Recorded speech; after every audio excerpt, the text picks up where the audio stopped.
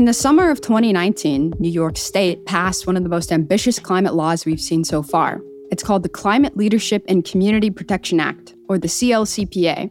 The CLCPA requires New York to cut emissions 40% below 1990 levels by 2030. But that's not the only time 40% is used in the law. The law also requires that 40% of the benefits of clean energy and climate investments flow towards disadvantaged communities. I asked Rawa Garmatzian how it felt to bring this law to life. She's the former executive director of the Buffalo housing advocacy group, People United for Sustainable Housing, or PUSH, Buffalo, an organization that played a pivotal role in the CLCPA.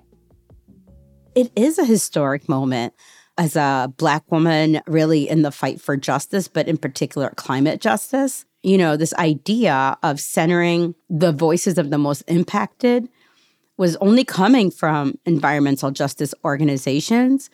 And to me, it was a powerful moment because it showed that after more than a decade of Black and brown organizations fighting for intersectional approaches and holistic approaches, but also centering the most marginalized voices, because we often say in our movement, those who are closest to the problem or the pain have the best solutions. And getting the big greens and kind of the mainstream environmental organizations to have faith and trust that we actually have the solutions for our problems was a big shift. It was a big change, and it was just a given. The work Rawa was doing in the city of Buffalo inspired a similar approach in Washington, D.C. In January 2021, during his first week in office, President Joe Biden launched the Justice40 initiative as a part of an executive order called Tackling the Climate Crisis at Home and Abroad. Following in the footsteps of the New York law, the federal initiative directs 40% of the benefits of federal investment to disadvantaged communities. This includes clean energy, clean transit, affordable housing, and workforce development. Rawa sees the links between New York State and President Biden's new commitment. I feel absolutely hopeful. And let me tell you where the hope for me ignites, and that's where the fire is, and that's where we have to, keep that flame alive, is the fact that it happened at all at the federal level soon after New York State was able to pass the CLCPA. I think that as a nation, we don't often hear of the good news and the good work that's happening because there's so much distraction and so much noise. But I can tell you that this fight that happened in New York State took decades, that this fight that happened at the federal level took decades. And these wins are tremendous. As Rawa says, the federal Justice40 initiative is a huge win. And yet, the federal promise to benefit disadvantaged communities is still in its early days. In today's episode, we dig into the details, asking, what does climate justice really look like in practice? This is A Matter of Degrees, Stories for the Climate Curious. I'm Dr. Leah Stokes. I'm Dr. Catherine Wilkinson. And I'm Nicaila Jefferson. Nicaila, it's so great to have you back on the show to report today's story about this big policy idea that disadvantaged communities should get 40% of the pie when it comes to climate action. We love big policy ideas on this show. And for those who haven't heard it, back in season 1, Nicaila was an amazing guest host on A Matter of Degrees, and you should definitely check out our episode, The Stages of Black Climate Grief. It's great to be back, Catherine. Since we last talked, I spent the 2020 presidential cycle working with the Sunrise Movement. We were organizing, campaigning, and making a very loud scene for climate justice to be a priority for the next president of the United States. And in the end, that candidate, as we now know, was Joe Biden. Yeah, and at the time, folks were worried about whether then candidate Biden would actually prioritize climate justice if he became president. Right, and I was worried about that too. But after he became the nominee, environmental justice advocates, including the Sunrise Movement, pushed him to adopt specific policies into his platform. And thankfully, these didn't just become empty promises. President Biden talked about climate justice in his inaugural address, and a few days later signed the executive order containing the so-called Justice40 initiative. And the Justice40 initiative is very much what we're focused on in today's episode. So, Nikayla, can you just unpack this initiative a little bit for our listeners? What does it require? That's an excellent question. The executive order states that, and I should use quotes here, the federal government has made it a goal that 40% of the overall benefits of certain federal investments flow to disadvantaged communities that are marginalized, underserved, and overburdened by pollution, end quote. I like the ring of that. It sounds pretty promising on paper. Yes, on paper. But the real question is, how is this executive order being implemented in practice? Will the initiative actually meet its goals? And what exactly is the difference between a benefit and an investment? Those are just some of the questions we're going to explore today. I'm really excited about where you're taking us in this episode, Nikayla. So where do we start? Our story begins in the city of Buffalo, New York. If you didn't know, Buffalo has some of the highest rates of poverty in the nation, and it's been the epicenter of a struggle for housing and environmental justice for many years now, in part because of Rawa's leadership. Rawa's passion for justice is inseparable from her life story. She was born in Eritrea, a country in East Africa. In the aftermath of the departure of their Italian colonizers, Eritrea was entrenched in a decades-long border conflict with Ethiopia. To escape the violence, Rawa's family walked at least 250 miles to cross the border into Sudan, seeking asylum. Her family applied for immigration to the States and eventually settled in Western New York. I often tell people, actually, that I was born kind of like with the fist of five. Justice is very important to me. People's ability to be free and liberated was always just a part of my making. I did not appreciate being displaced from my home country and having to leave the rest of my family, in particular my grandparents. That was really difficult for me as a child, and I did not understand it. And so, me working at PUSH, where our theory of change is about community control and community ownership of resources, including the land that we reside on, and our major initiatives at the intersections of climate and housing are really about development without displacement and making sure that people are able to not only stay in place, but also thrive in place. Wow, Rawa's story is so powerful, and you really can feel the deep motivation that took root in those early days of her life to do this work. Yeah, and as I mentioned, Rawa is the former executive director of PUSH Buffalo. Founded in 2005, it's an organization fighting for affordable housing alongside racial, economic, and environmental justice. We have the second oldest housing stock in the nation, meaning that these homes were built very well, great craftsmanship. Unfortunately, they were built before insulation was ever invented in a cold weather region. And because of our poverty, many of these homes have structural issues from needing new roofs, new windows. Many of them have lead and asbestos and other hazards indoors. And so we need to invest a lot of money at the intersections of housing and climate to address these issues, because many of these issues are not just a housing problem, but also a climate justice problem. To make clean housing and energy a reality for everyone, not just the wealthy, PUSH partnered with around 20 other groups to found the New York Renews Coalition. Since then, over 300 organizations have joined the effort. The coalition advocated for and helped pass New York's Climate Leadership and Community Protection Act in 2019. But the road to victory was far from easy. We were told in New York State that our bill was too ambitious, that it was not politically feasible, that we needed to really reduce our expectations.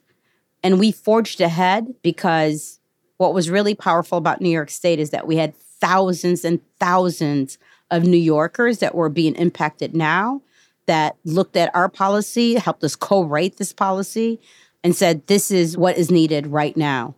And I would say that the people that are being harmed and feeling the burdens currently want these solutions. Much of it was really modeled after the work that California had done. California was, of course, over a decade ahead of us, where climate justice and environmental justice leaders really pushed for those provisions where 25% of all climate energy funds would be spent in frontline communities, or what we call communities of color, Black, Indigenous, and people of color communities, which oftentimes bear the brunt of pollution, both localized and also in our air, meaning co-pollutants. And so these communities oftentimes cause the least harm as far as pollution, but unfortunately have to live with that more. So investments should be directed to repair the harm caused over generations in those communities. And so in New York State, over a decade later, a coalition was born. Really, it was the effects of the People's Climate March that happened in 2015 in New York City, the largest climate march in the world at that time, following Superstorm Sandy. A few environmental justice organizations and big green organizations got together and said, we can't let this momentum die. Now is the time to really fight for state law because the people in New York have spoken.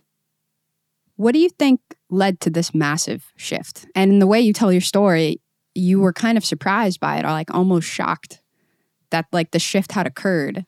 So like, yeah, what led up to that moment, looking back on it? I think what led up to that moment is over a decade of organizing. And I think the hard part about organizing is, it's always a long arc. It's never, ever the short game. It's always the long game. And when you're so deep in it, because there are so many struggles, so many ups and downs that you go through, we're not always, can't always see the fruits of your labor, that you're making a dent and it's basically starting to crack or shatter the glass ceilings that we're confronted with. To really see that in New York State, that shift had taken place and it wasn't a fight, because we're so used to fighting to have a seat at the table, to actually not be managed and be decision makers, not to be arm candy or a facade, to fulfill someone's diversity quota, that we're not being tokenized, that we are not only being taken seriously, but we're going to have the support of everyone, and that we are coming together in that way. It is a powerful moment. Policy change is never easy, and winning progress for disadvantaged communities is particularly hard. That makes this accomplishment even more impressive. The New York Renews Coalition was able to achieve a huge victory after years of perseverance. In this story, the song that really comes to mind about New York, if you can make it here, you can make it anywhere. That's how that song goes, right? Oh, yeah. I think it goes, New York, right? I think that's it. Yes, exactly. Just like that. I mean, I think I got a future in music, don't you guys think? Anyway, they did make it in New York, and then they made it all the way to the federal level. So I think that song is spot on, Nikayla. I don't know, Leah. I think maybe sticking with the policy work is a slightly better path. Right, throwing shade. I do love a little karaoke moment tucked into an episode. But Nikayla, after hearing some of Rawa's story, I'm still curious. How did this really exciting idea cooked up in New York actually make it onto the federal agenda? To understand that trajectory, we really need to go back to the beginning of this idea. And unsurprisingly, the beginning of this idea starts in California. Now I know why you wanted to bring us this story, Nikayla. Of course, how could I pass up an opportunity to flex about California again being a leader of the nation? Rawa was talking about Senate Bill 535, which passed in 2012 in California, and for our state established a minimum funding level for so-called disadvantaged communities. To get a bit of the background, I talked with Rachel Patterson. Rachel's a policy lead at the climate advocacy group Evergreen Action. She walked me through the arc of this recent surge of environmental justice legislation from its origins in California, all the way to the White House. Environmental justice leaders and advocates have been dreaming of something like Justice 40 since before I was born. So in that sense, I am very happy that Justice 40 exists, that it's a real plan that we can make into real action, because it is truly a dream of everyone who's done this work before us. And I find that really exciting. So long history story made short, California started back in 2012 with this language of disadvantaged communities. And then New York builds that momentum almost a decade later by getting their own version of the bill to pass. And then essentially, people just didn't want to let the idea go. So during Biden's presidential campaign, there was a candidate, Jay Inslee, who made his whole presidential campaign about climate change. And one of those pillars was justice. When Inslee decided not to run anymore, his whole team kind of put together all these proposals that any president should follow if they care about climate. And it included essentially what became the Justice40 initiative. And so that was after the Inslee campaign had gone around really the country and talked to all these environmental justice communities and leaders and figured out what they needed, folded it up into this campaign plan, presented it to the Biden administration, and then that, in addition to, like I said, all of the state level grassroots advocacy that had been happening, I think the Biden administration recognized, okay, well, we need to take this seriously. It's happening anyway in states. So to recap, environmental justice groups pushed for years to get dedicated funding at the state level. And then they won victories in California and New York. And finally, they got their ideas into a presidential campaign when Governor Inslee decided to run for president on a climate platform. And I think the Biden campaign eventually sat down, right, with environmental justice leaders as well, because it was very clear that these groups deserved a seat at the policymaking table. Yes, and this progress began locally, with activists and organizers like Rawa working in Buffalo. Eventually, it trickled up to federal policy. It was true grassroots organizing at its finest. So that's a synopsis of years of work by thousands of people. But Nicaila, I remember you mentioned this sticky issue of benefits versus investments. Can you explain what that's about? Words really have power here. And it turns out that there is a big difference in saying 40% of investments, like the money, and 40% of the benefits. I asked Rachel to walk me through this issue. She talked about how the federal bipartisan infrastructure law from 2021, the so-called IIJA, has been the first time the Biden commitment has really been tested in practice. And so then Justice40 initiative came to be, but the issue with the language of 40% of benefits of investment is that there has to be an investment. That language means nothing if there's no money to spend, right? And so the first test, actually, I will say, of it was the IIJA, the Infrastructure Investment and Jobs Act. That was the first time that Justice40 should have applied. And it did. I think agencies were doing what they could, but they didn't have as many tools back then. And so now the Inflation Reduction Act, this is a clear whole-scale investment in addressing climate change, which means that Justice40 has to apply. Okay, so it seems like the key here is this 40% of benefits going to disadvantaged communities, not 40% of investments. And the other question that seems like it'll matter a lot to how this policy works in practice is how disadvantaged communities are identified. That's one of the other key mysteries when it comes to implementing Justice40. Who will get the benefits of these laws, including, for example, the Inflation Reduction Act? Which communities specifically? It turns out that the answer is really complicated, and it's still emerging. Here's what Rachel told me. The Council on Environmental Quality, who kind of oversees Justice40 and the initiative itself, they actually came up with this mapping tool. They have all these indicators that overlay health impacts, pollution impacts, and economic indicators. So things like classic things that we might think of as someone who's disadvantaged, like if you grew up in a single-parent household, right? Or if you live super close to a toxic waste facility. So they looked at the combination of those social factors and the combination of those pollution factors. And if there is a significant overlap, they said, okay, you're probably a disadvantaged community. There's a lot of questions that have come out about that, in particular with the climate and economic justice screening tool. There's this big question of, can you include race? Because you can't discriminate on the basis of race, but you also can't privilege people on the basis of race. And so I think there's a question at large about, can you just promise certain communities 40% of any money? That's unclear, especially because these are all competitive grants. So there are some methods that are used to determine who we can consider quote unquote disadvantaged. But on the whole, this framework is starting to sound a little slippery, Nicaila. Yeah, there's a lot of vagueness to these words: benefits, disadvantaged communities. And at this point in our investigation, I think it's intentionally so. In the case of California, it was left to the state's EPA to identify and define disadvantaged communities. And they did it based on the following criteria: geography, socioeconomic status, public health status, and environmental hazard exposure. But this leaves out something really critical. If anyone could take a guess at what that may be. Well, I didn't hear any demographic factors, right? And specifically, there's no mention of race. If we're going to have government policy that aims for environmental justice, it's pretty irresponsible to leave race completely out of the analysis.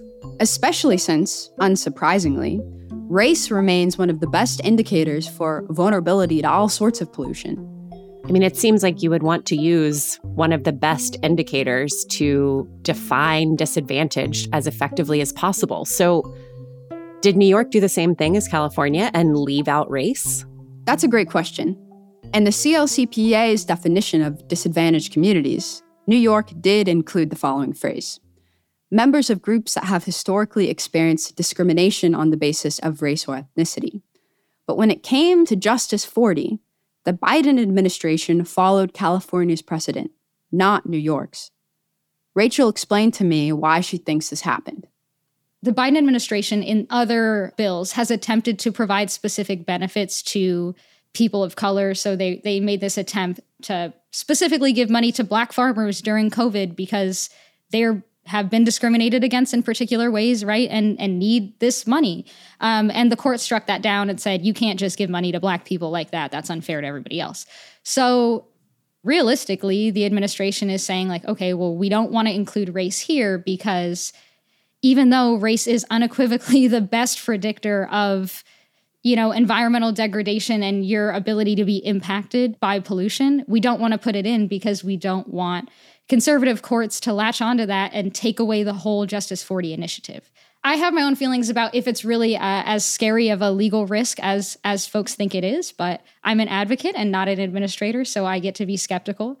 But yeah, I will say that for myself personally and a lot of the, environmental justice leaders and community members I've talked to are really disappointed because essentially by leaving out race, we're just looking at income as the predominant factor, and income isn't as good of a predictor of whether or not you're an environmentally disadvantaged community. Okay, so this is in part about trying to avoid getting snarled up in the courts, I guess. But what's so important to remember, I think, when we talk about these fence line communities that are severely overburdened by polluting industry is that they don't just arise spontaneously, right? The placement of chemical plants or toxic waste dump sites, these are deliberate choices made by corporations, by governments, by people. This is something that we've seen documented in research again and again. Whether it's Dr. Robert Bullard's landmark work, Dumping in Dixie, which is a study about whose backyards get stuck with dirty infrastructure, or more recent statistical research that shows that the harms of pollution are placed in communities of color. It just makes sense to me that if dirty, harmful facilities are being intentionally located in communities of color, the solutions should be just as intentional in terms of fixing the problem. That makes so much sense to me, Nikayla, and it seems particularly important with all the spending that's underway and going to be coming from the Inflation Reduction Act. Catherine, there is this enormous sum of money with the IRA, and the Justice40 initiative is being applied to its distribution. But making sure that money is distributed equitably along racial lines is key. Yeah, and who decides where the money goes? So I asked Rachel about this, and here's what she said. The programs that are specifically set aside for disadvantaged communities or environmental justice communities, a lot of them are grants, and the majority of them are grants that nonprofits or institutions that partner with nonprofits can apply for. So what this means is that every community in the United States who thinks that they need money from the IRA to help remediate some of these environmental injustices are going to have to figure out with their local nonprofit how to apply for these massive federal grants. And then how those grants are specifically going to serve their communities. I know that the agencies are doing a lot of work to try to educate folks because this is so much money and it's going to take a lot of community force to be able to access this money. The bigger question is, who on staff is going to do that? Like, are we going to get some volunteers to write this grant? How is that going to feed into the current mission of the work that I already do? I think is going to be so much of a bigger question for these orgs. I would imagine that the groups who are really on top of their grant game may not be the groups that need the grants the most. That is often how it shakes out, right? Because if you, like I said, like if you're a well-funded organization, you can hire someone to write grants for you. And then that's easy. If you're not a well-funded organization, or if you're an organization that lives in a community that really is under-resourced, and a lot of times these nonprofits are a huge source of providing community needs. The most impactful organizations often are the ones who actually don't have the time because they're so busy doing the work. You know, this is tough. On the one hand, we want justice organizations to have self-determination for how this money should flow. But on the other hand, it's going to be a huge challenge to get these dollars at the door to the groups that really need them if we're relying on community-based organizations. This need to set aside both time and resources to apply for these grants is absolutely a barrier. And it's not going to be easy. But luckily, there are organizations out there working to ensure that the money makes it where it's most needed. I came across a bunch of new nonprofit initiatives trying to address this challenge. For example, the Justice40 Accelerator. These sorts of efforts are aiming to give EJ organizations money and other supports so that they can access federal dollars. Well, that's really good to hear, Nikayla, and it seems like it'll be a huge factor for the outcomes that Justice40 could achieve.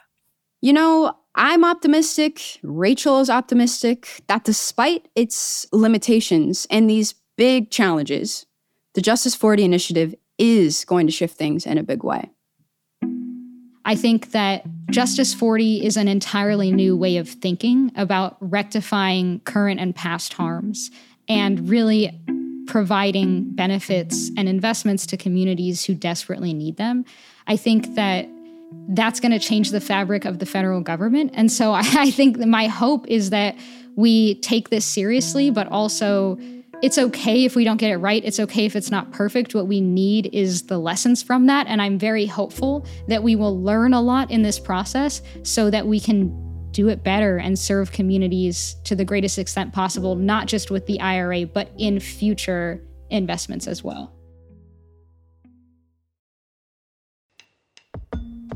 So we've traced Justice40 back to its origins in New York and in California, from activists and organizers like Rawa working at the state level and the local level, along the Democratic campaign trail, and finally to President Biden and the White House. And we've talked a bit about its potential blind spots. But now it's been more than 2 years, right, since this federal initiative was started. So what's happened since then, Nikayla? What does implementation of Justice40 actually look like? I think implementation is the most important part of the story. And I've been asking myself these same questions. So I reached out to someone who is directly involved in implementing this big policy, Shalonda Baker. She directs the Office of Economic Impact and Diversity at the Federal Department of Energy, and previously co-founded the Initiative for Energy Justice. I asked her how she defines energy justice. So I have to tell a little bit of a story to actually get there. I think energy justice is something that has been used a lot. It's been conflated with environmental justice. It's been conflated with climate justice, and it's really different. So energy justice really became a part of the academic discourse, I would say, probably 2012, 13, and really in a big way in 2014. At that time, I was actually teaching at the University of Hawaii in the middle of a lot of energy debates in that state. Back then, Hawaii had the highest penetration of solar in the country. It was also the first state to adopt a 100% renewable portfolio standard. And as a law professor in Hawaii, I actually had the opportunity to talk to a lot of different people who were fighting for, more distributed energy on the grid, a cleaner grid. And I talked to utility executives, to regulators, and I would always ask where communities fit in the narratives and in the conversations on the energy transition in the state. And they would say, Communities just care about whether the lights go on, and that's all they care about. And I knew that was wrong based on my work in Oaxaca and based on the ways in which communities were so impacted by energy. I also knew it was wrong because when I looked around Hawaii, I saw majority Native Hawaiian, Black, and Latinx communities housing all the dirty generation. I knew from my research that residents of Hawaii paid around 3 times the national average for electricity. And of course, everything was so expensive. Everything is imported into Hawaii, so that raises the cost. And so I knew that communities really cared about energy and that we had an opportunity to shape the energy system to lower costs, to lower environmental and economic burdens on low-income Americans, on Native Hawaiians, and people of color in the state. And so I started this organization at the law school called the Energy Justice Program. Director Baker's program at the University of Hawaii helped place graduates directly into policy positions. Even now, in 2023, the concept of energy justice is still developing. But in the mid-2010s, when she created this program, she was a pioneer, doing something truly transformative and experimental.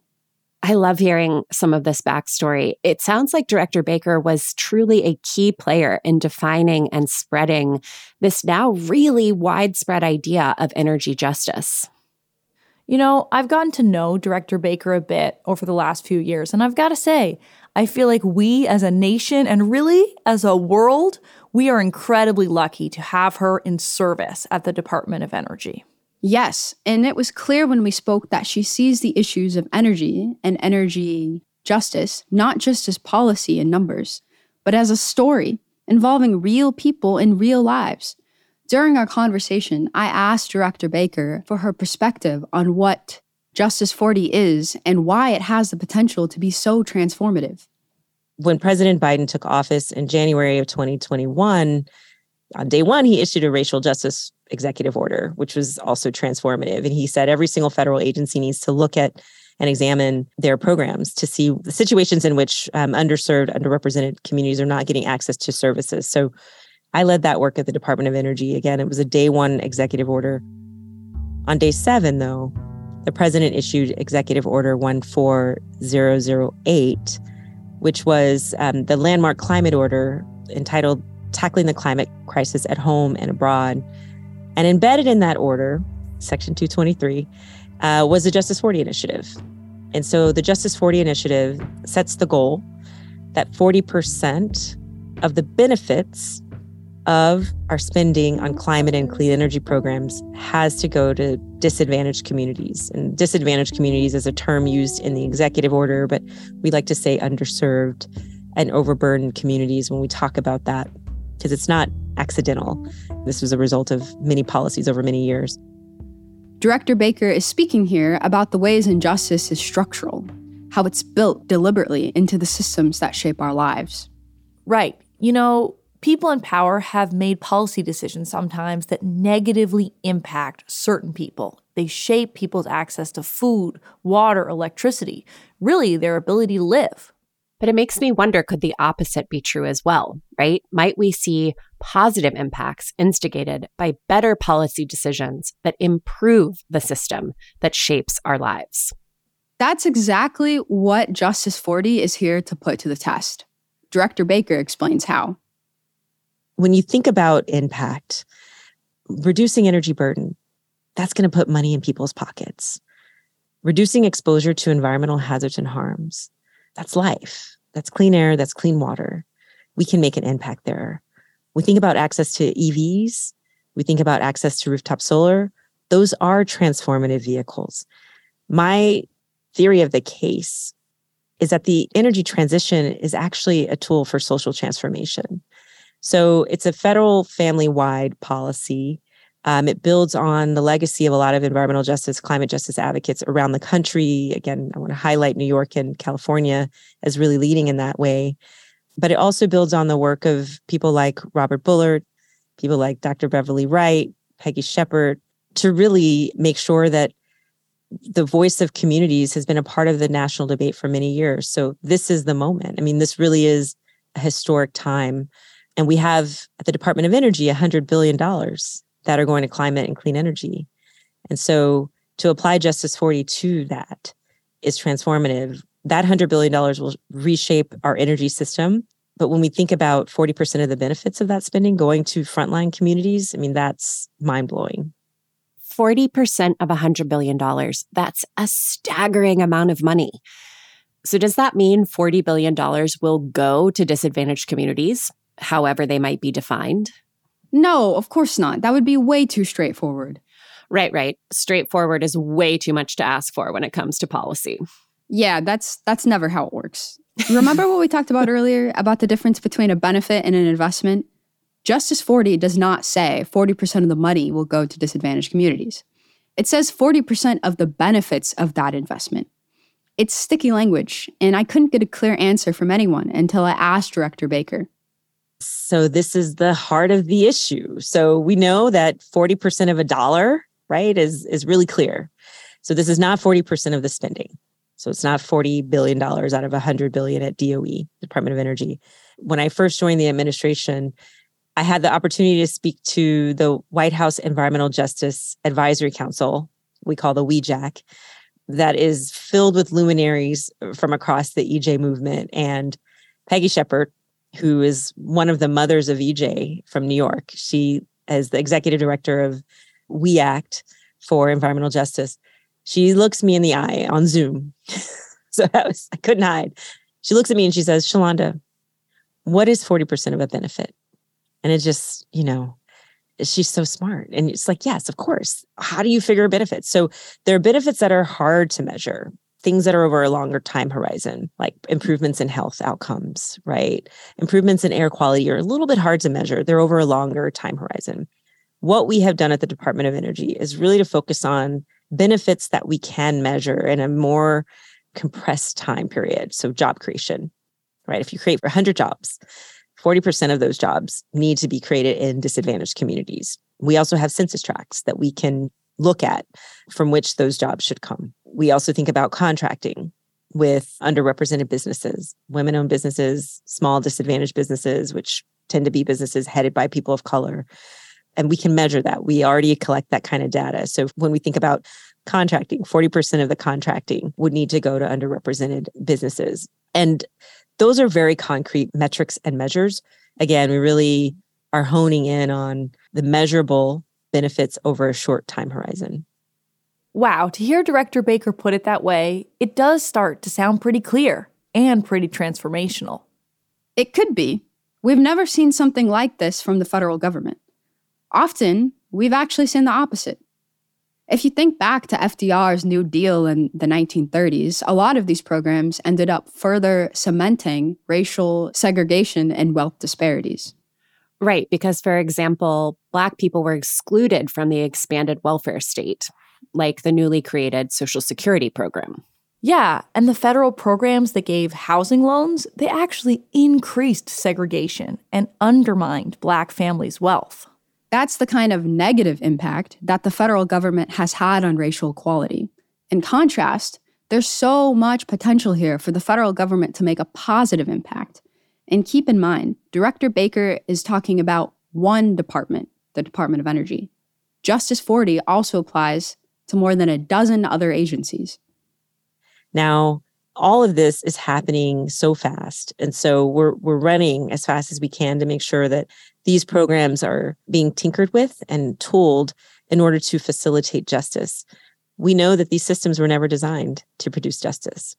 And so we're dismantling old systems of oppression as we build new systems that we hope do produce justice. And so it's a tall order, but there's so many dollars that are going to come into the world and into states and hopefully cities and communities that I think will be transformative. Well, Nikayla, you've brought us a powerful and ultimately hopeful story today. We've learned about how the idea of Justice40 made its way from California to New York and ultimately to the federal government, thanks to decades of organizing. Yeah, this has been a really wonderful peeling back the layers of something that now lots of us are talking about, Justice40, but we didn't know the backstory and we didn't know all the details. And I think you've done such a fantastic job of laying that out for us, Nikayla. So I'm wondering, what would you like to leave our listeners with today, just in terms of closing thoughts? What should they take away from the stories of these three women that you interviewed for this episode? I think for that, I'd like to go back to Rawa, who started today's story at the top of the show. When I asked Rawa to tell me about what this justice funding looks like in practice, to give me an example, she told me to look at Push's present work in Buffalo. Her vision is about transforming her community through climate-friendly housing. And I want you to know, after 3 years of planning, including having to deal with the COVID pandemic and shutdowns, we were able to still fulfill our goal, and we got a $22 million project underway that we launched, broke ground on in April of 2022. We are building 49 units of affordable housing, 12 new builds, 2 big major Buffalo rehabs. Also, 16 of those units, or 30%, are going to be supportive housing for people who are the hardest populations to house, and that is people dealing with chronic substance disorder and people that have chronic mental health issues, with a partner that will provide case management over the long haul of these apartments and units. They are mostly families, mostly 3 and 4 bedroom units. And I want you to know that they will be built without any fossil fuel infrastructure in Buffalo, New York, so completely net zero. Other strategies are we are training men and women in our neighborhood in these new technologies to be able to be the workforce for the next generation, and they will be working on these homes. Some of the technologies are rooftop solar, all electric appliances, geo-wells, as well as air source and ground source heat pumps. And so we're building the future as we are talking about it. This is such an exciting vision. And honestly, even though it's the dead of winter, it kind of makes me want to get up to Buffalo and check some things out. You know how passionate I am about fossil fuel-free new construction. Hello, this is amazing. This is the gold standard right here. I love it. Climate policy can be so abstract, but I think Rawa's work in Buffalo, Push's work, really shows what climate policy looks like in practice. Yeah, it makes it so real for the day-to-day realities of people's lives. And it's changing people's lives, right? We're talking about housing for folks that may struggle to have some. And that's ultimately the promise of Justice40, to change people's lives. I'm one for the long view of history, the belief that if seeds are sowed and tended well, one day they will sprout. Director Baker told me about the progress she has seen in her time working on these issues. I would say that, about 12 years ago when I first started this work, when I first started talking about justice in the energy transition, a lot of people thought I was crazy. A lot of people told me not to talk about it. People who said that has nothing to do with this energy transition, doesn't have anything to do with our models of development. It has nothing to do with averting climate change. We'll get to that later. I would say to the students who have hopes and dreams and who see injustice and can't unsee it anymore, I would say to stay the course.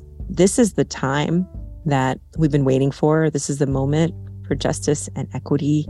This president was elected on a mandate of racial justice, tackling the climate crisis, and of rebuilding our economy. I am an embodiment of that promise. I'm focused on it every single day. It's what I wake up thinking about. It's what I go to bed thinking about it. Sometimes I can't sleep because I'm thinking about it.